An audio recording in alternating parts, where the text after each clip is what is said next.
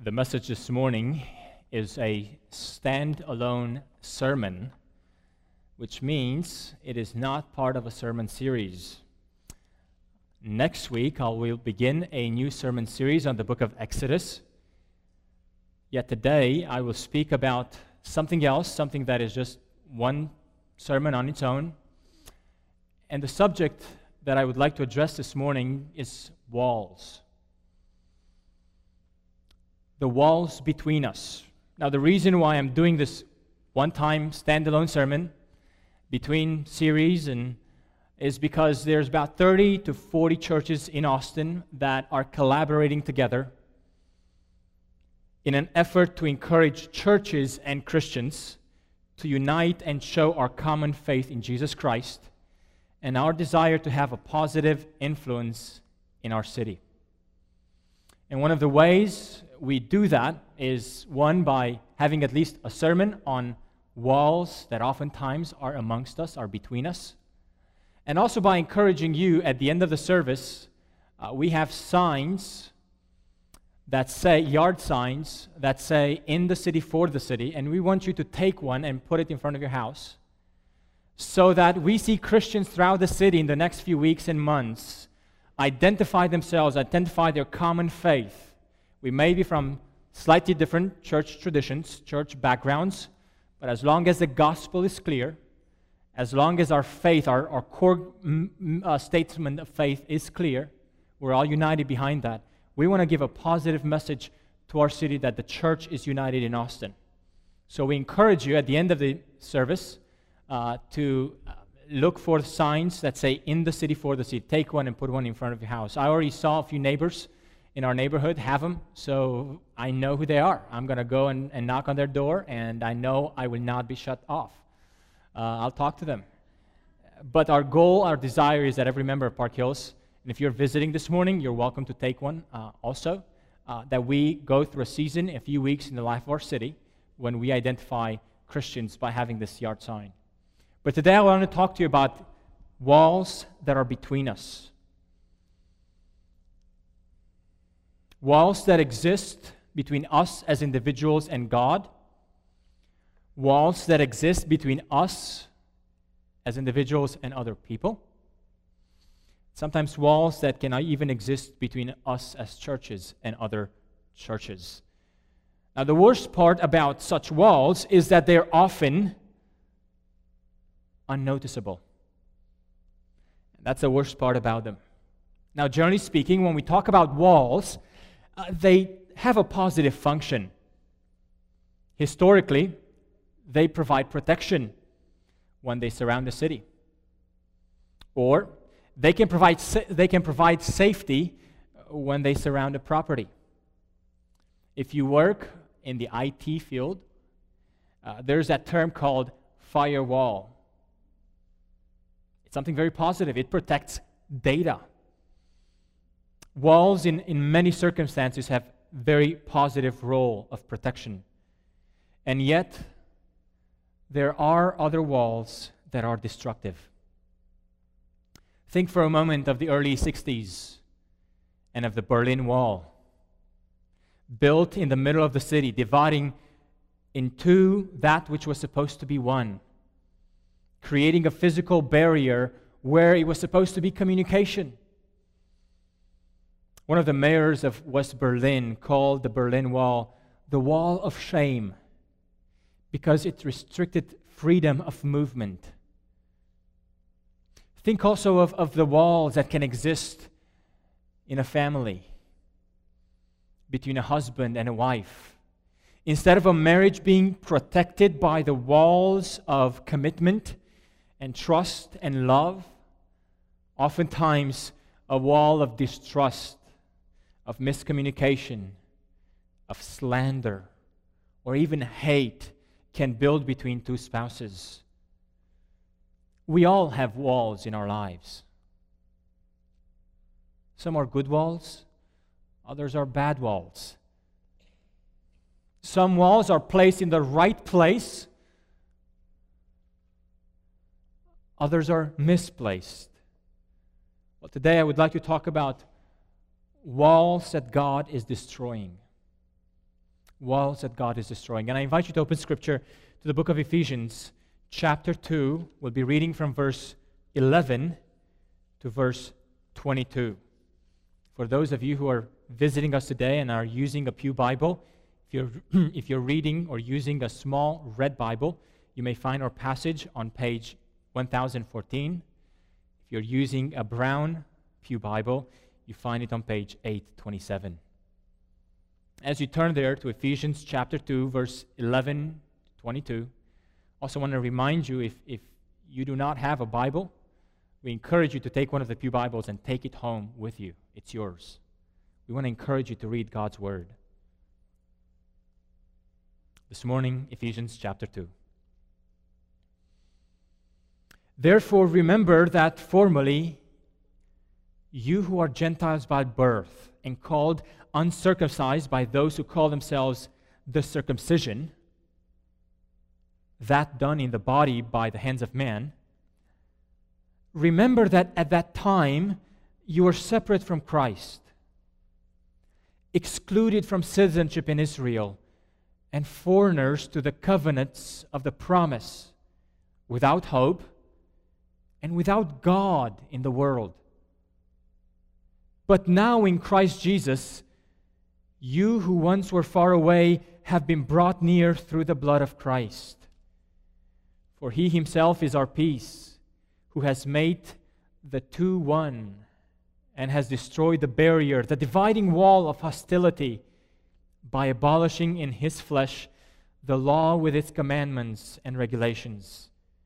His purpose was to create in Himself one new man out of the two, thus making peace, and in this one body to reconcile both of them to God through the cross, by which He put to death their hostility.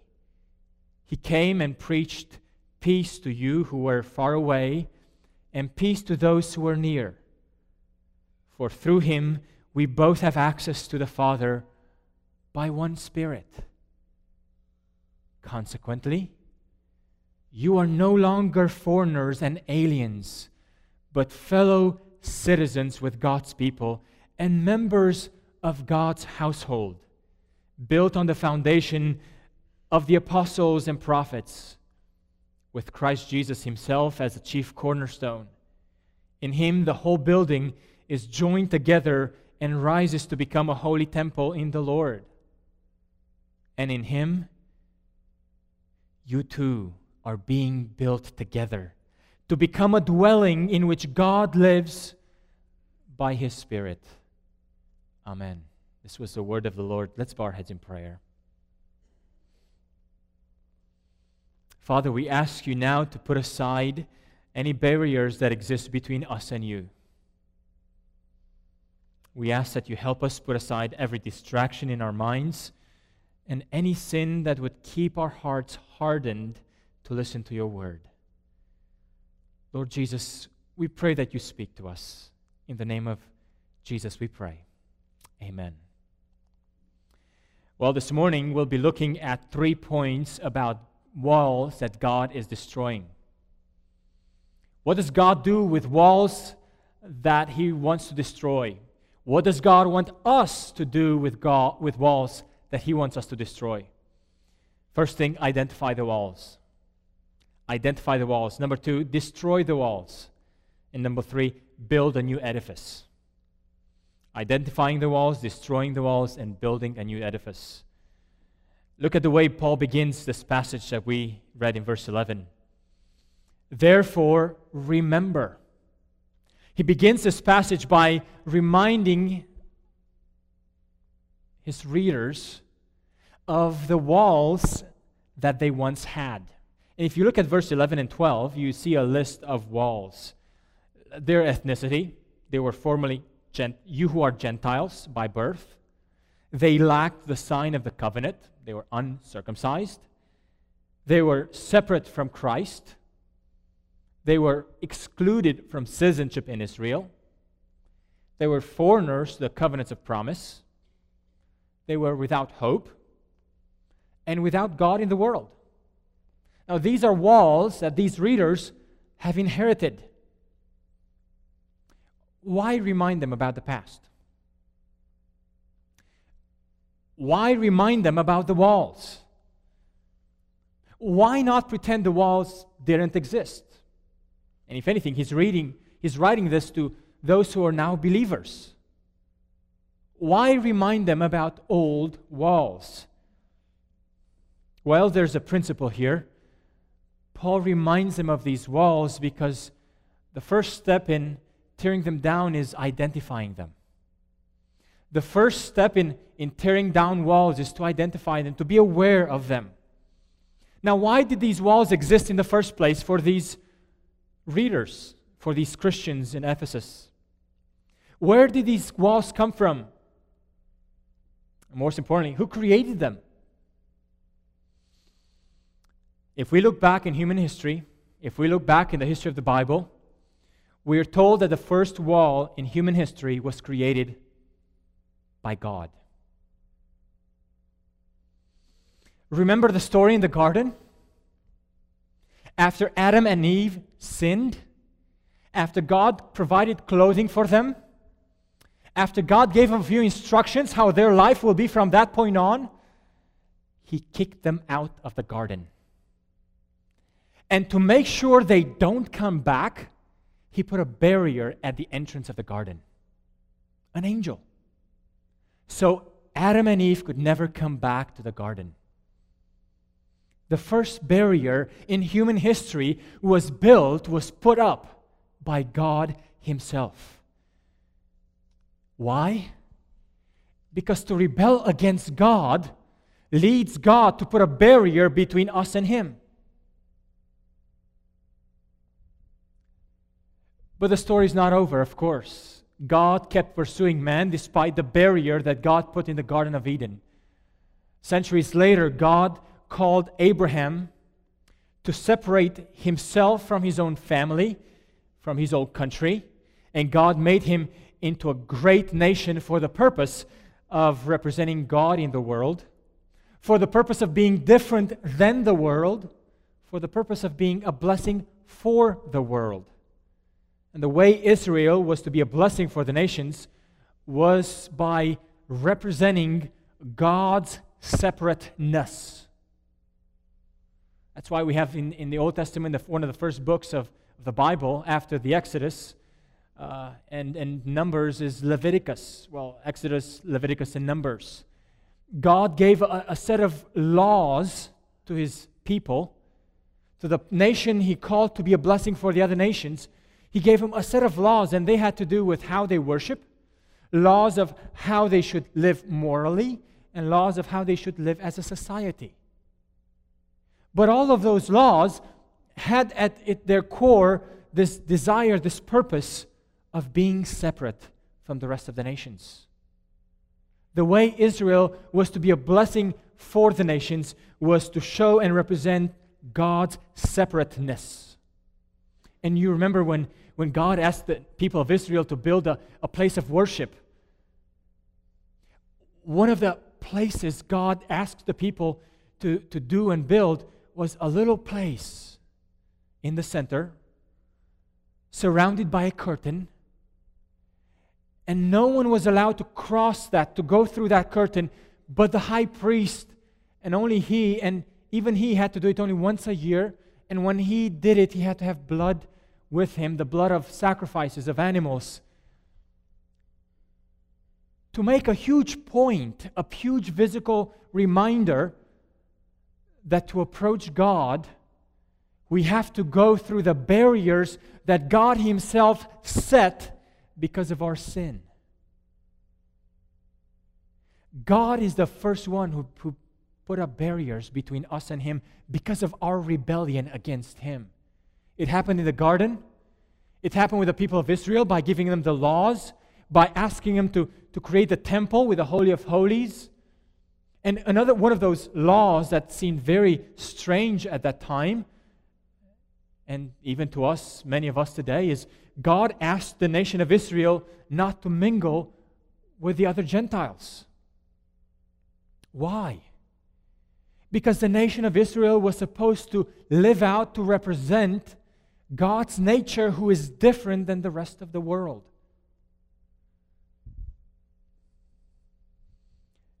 Now, that doesn't seem very loving to keep away from other people. It doesn't seem to be very loving and compassionate to be always at an arm's length from other people, from other nations. But remember, God did this to use the nation of Israel and use them as a reflection that the barrier between us and God is something that God established because of our sin. God determined some walls, some laws between His people and the rest of the world to make clear that there's a wall between God's people and those who are not yet God's people. God created these walls to show us that because of our rebellion against God, our access to God is severed. It is blocked. And now in Ephesians 2, Paul reminds these Gentile believers of the walls they had inherited. Their ethnicity, their lack of covenant sign, their lack of citizenship. They're foreigners to the covenants of promise. They're without hope, without God. These were pretty big walls that these readers were inheriting. If you look at the beginning of chapter 2, there's more walls there. Paul begins chapter 2 by saying, "As for you, you are dead in your transgressions and sins." And a few verses later, Paul says, he as a Hebrew, he says, "Like the rest, we too, we were by nature objects of wrath." Now, there's some of you here today who still have these walls with you. And I know this is not a very encouraging message to hear this morning. But if you want to see these walls torn down, destroyed, we must identify them for what they are. Dear friend, I want to be honest with you. Scripture defines our existence in terms of separateness. We're born in this world separated from our Creator, separated from Christ. We're born in this world without hope, without God, and without a right to be called Christians.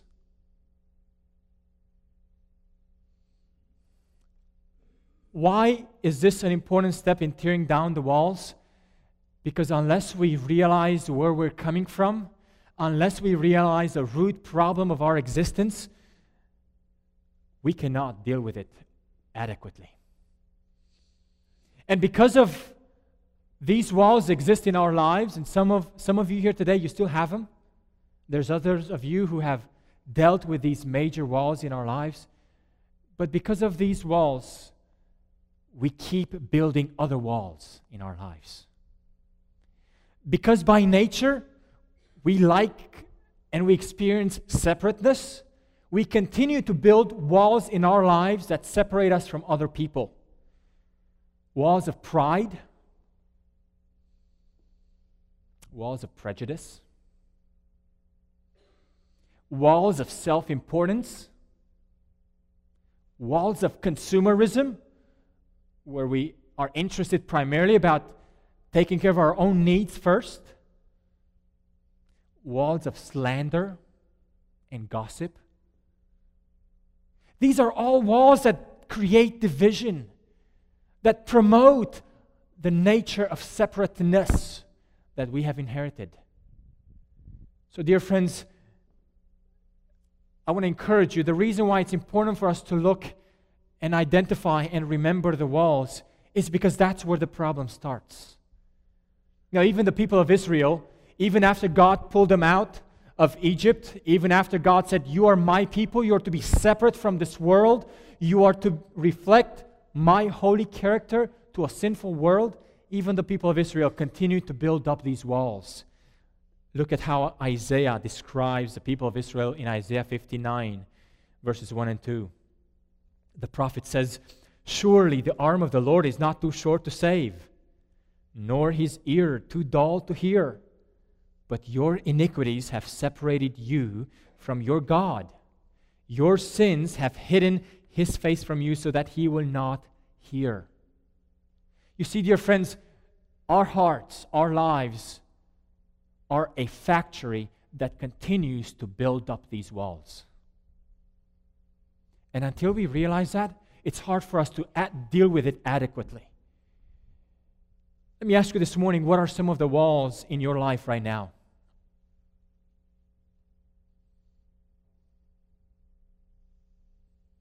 Take a moment and reflect.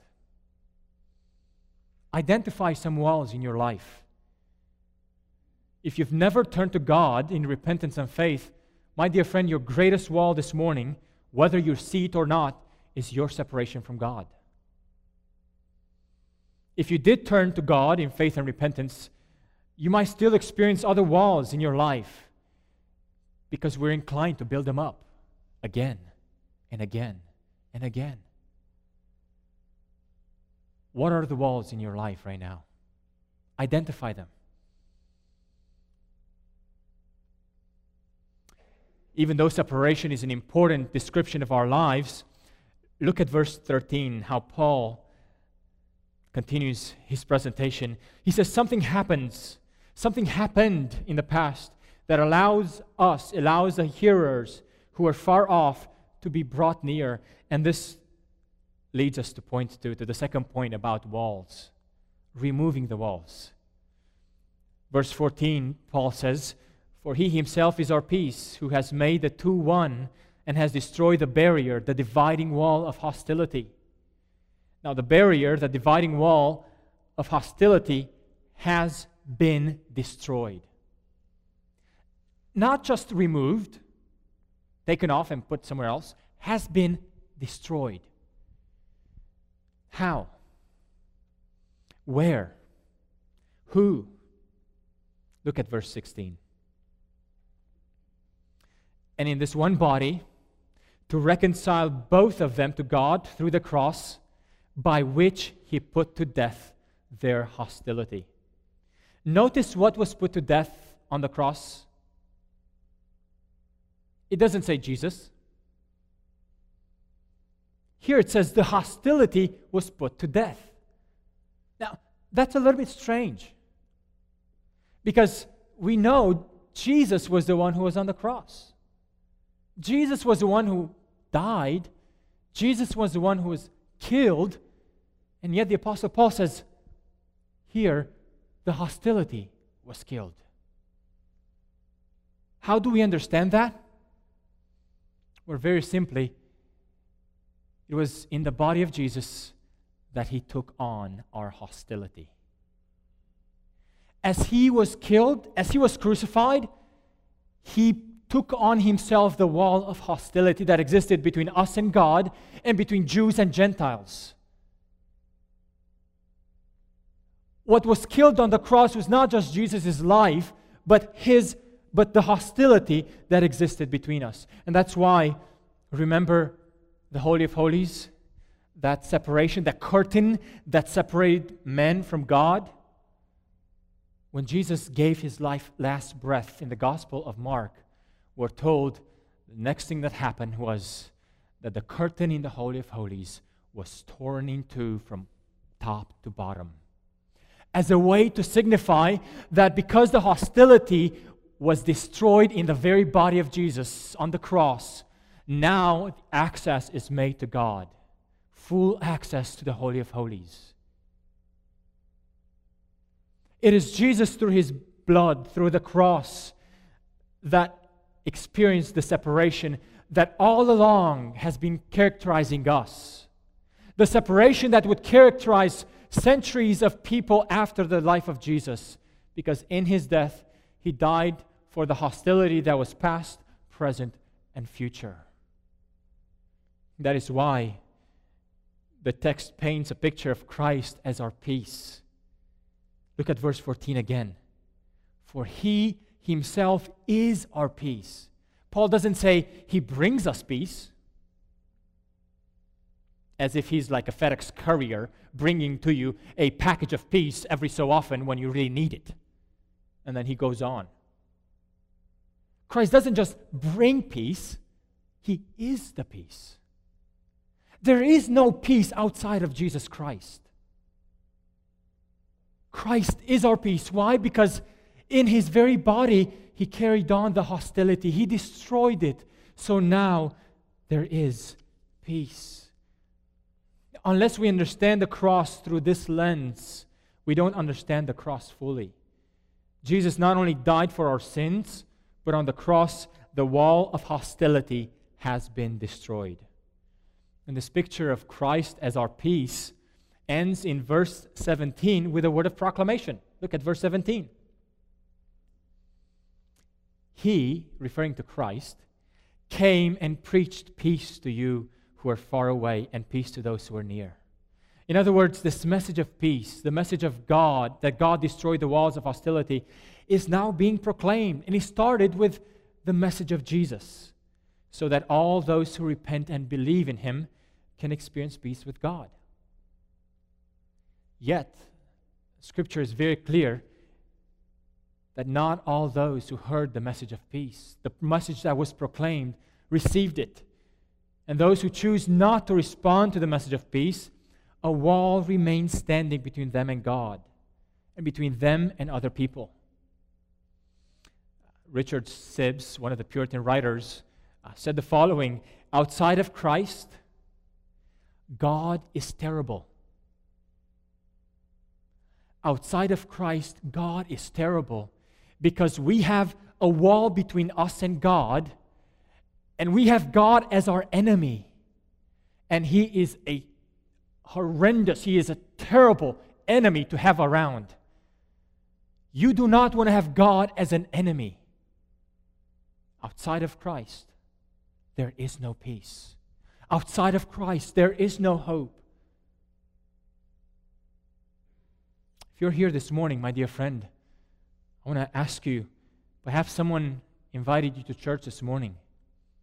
Perhaps you came up on your own initiative. You found us randomly and you came in. Allow me to ask you this morning, have you heard this message of peace? And if you have you responded to it? I pray that this day would be the day when you would reconcile with God through Jesus Christ. When you repent of your sins and trust in Him for your salvation. And if you've never done that and you'd like that to be today, I would love to talk to you at the end of the service. But my dear friends, there is no peace outside of Christ. Perhaps this morning you are here and you have been an active follower of God. You have made peace with God, and yet there are still some walls in your life. There's still some walls from your past. Perhaps there are some walls which you thought were pretty good for you, which you cherished, which you protected, which you explained away. That's not a big deal, or that's not such a huge issue.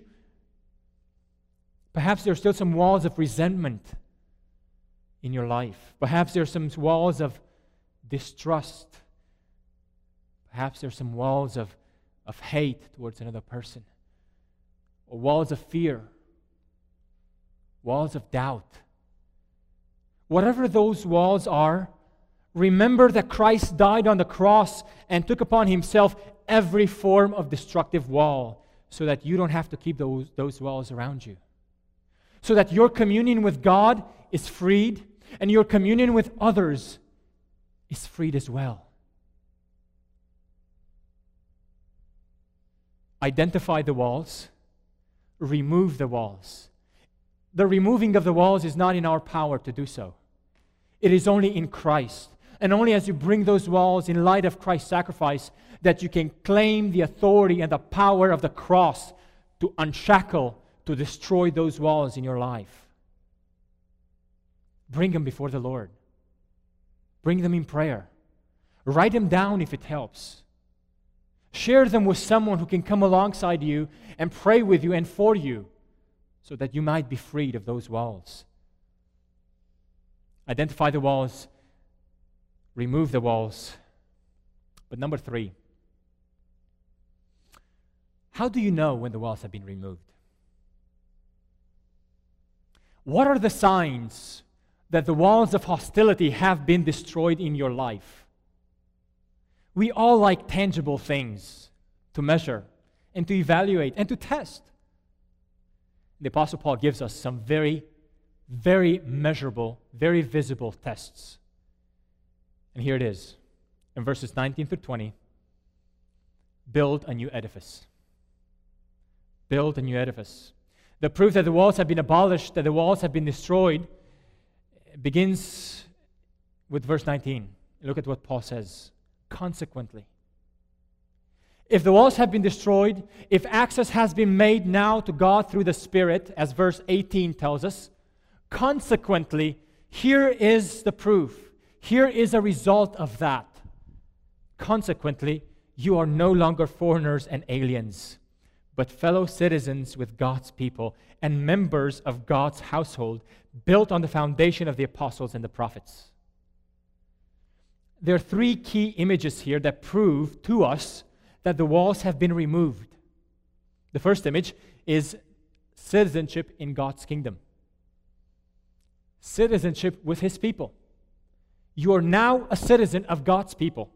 Number two, the second imagery, member or members of God's family. And the third imagery is that of a building, of a temple, and pieces and bricks built in the walls of the temple. Now, all these images are ways to describe the church. The church, the existence of the church, is the proof that walls have been destroyed. Now, I know for some of you, depending from what background you have, that may be very hard for you to believe. But what Paul is saying here is that now these images are proving to us that the walls have been torn apart, have been destroyed by the fact that we now see these images that represent and describe the church.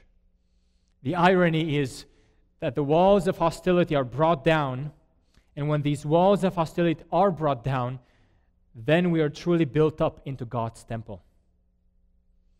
God tears down the destructive walls of our lives in order to build us up to become His temple, to become part of His dwelling place where He lives by the Spirit, by His Spirit. The evidence that God eradicated, destroyed the walls in our lives is our participation with God's people, our living with God's family, our belonging into God's temple. And all these are images for the church. In other words, brothers and sisters, the church stands as a reminder that in Christ, God destroyed the hostility and the differences that kept us apart. Which means for us is that when we come into the church, old distinctions don't matter anymore.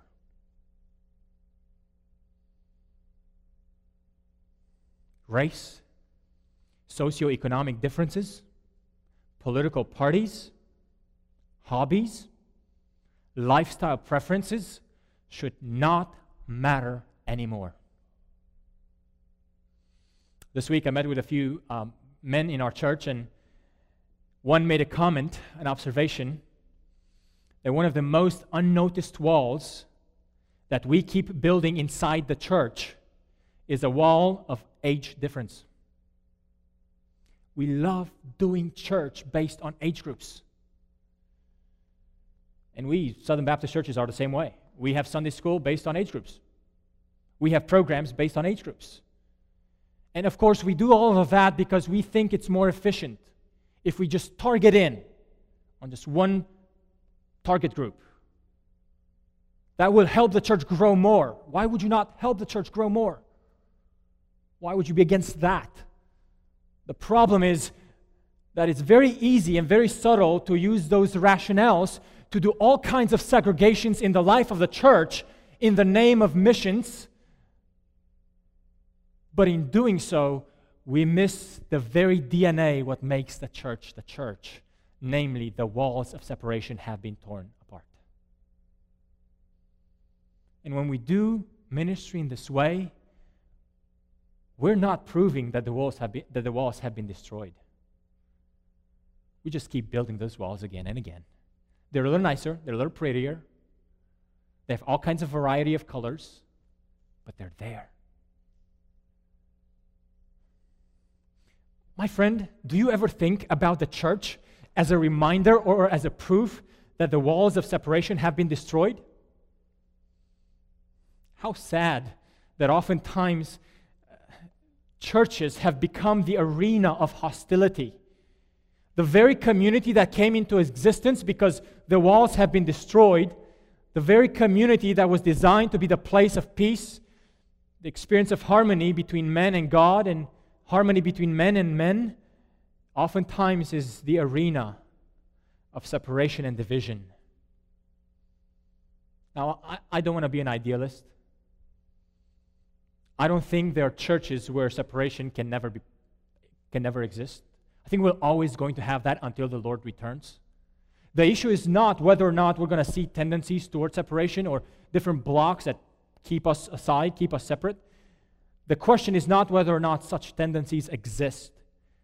The question is, how should we handle such walls when they keep popping up in our midst? Should we ignore them? Should we celebrate them? Should we find our identity around those walls as the church in Corinth did, around certain leaders? Paul says, I want to know nothing among you but Christ and Him crucified. Why?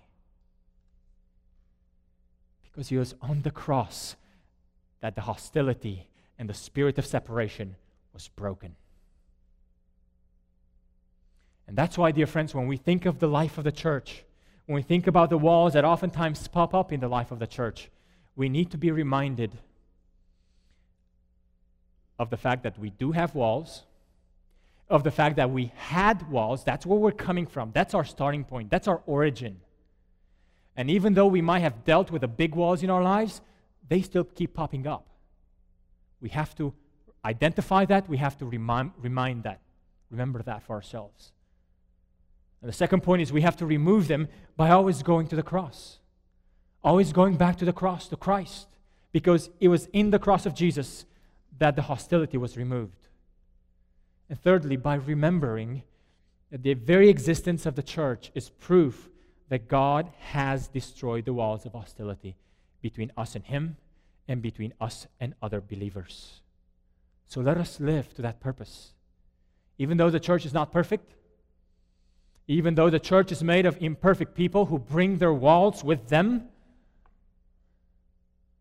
the church is the arena where unhealthy walls ought to be demolished every day. We ought to be a team of wall demolishers, wall breakers, so that all those unhealthy walls stay low. And we continue to be built, cemented. Think of the temple. Think of the picture of an edifice where bricks are cemented together in the body of Christ, in the building in which God Himself lives. That is the church. Let's bow our heads in prayer.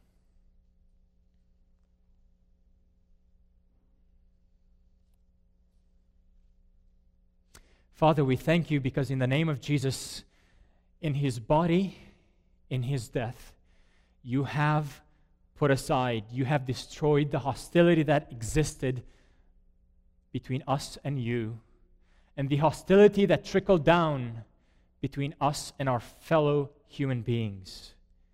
Lord Jesus, we thank You that in the church, You have put such a high goal, such a high picture of walls being torn apart, and of us being united into Your kingdom among Your people, being brought into Your family and being built, cemented together into an edifice in which You live through Your Spirit. Lord Jesus, I pray that You help us, enable us to identify the walls that are in our lives. I pray that You enable us to bring those to the cross. And Lord, enable us to see that Your vision and Your plan and the consequence that walls have been destroyed in our lives is the very reality that we're built up into the church. Lord Jesus, we pray that You enable us to resemble Your power, to unite us to Yourself. In the name of Jesus, I pray. And we continue to stay in moments of silence before the Lord. My dear friend, you know the walls that you have in your life. Bring them to the cross. Let's reflect and pray.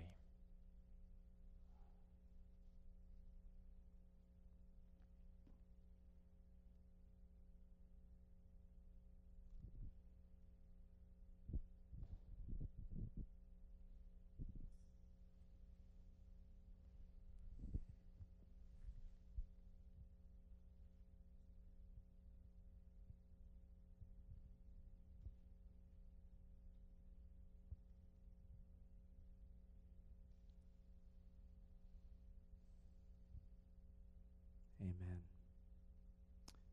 Thank you all. Would you all stand as we sing one final song? And if I might share, I would say I've thought to myself often, we would build no walls in the church if we were all carrying our crosses.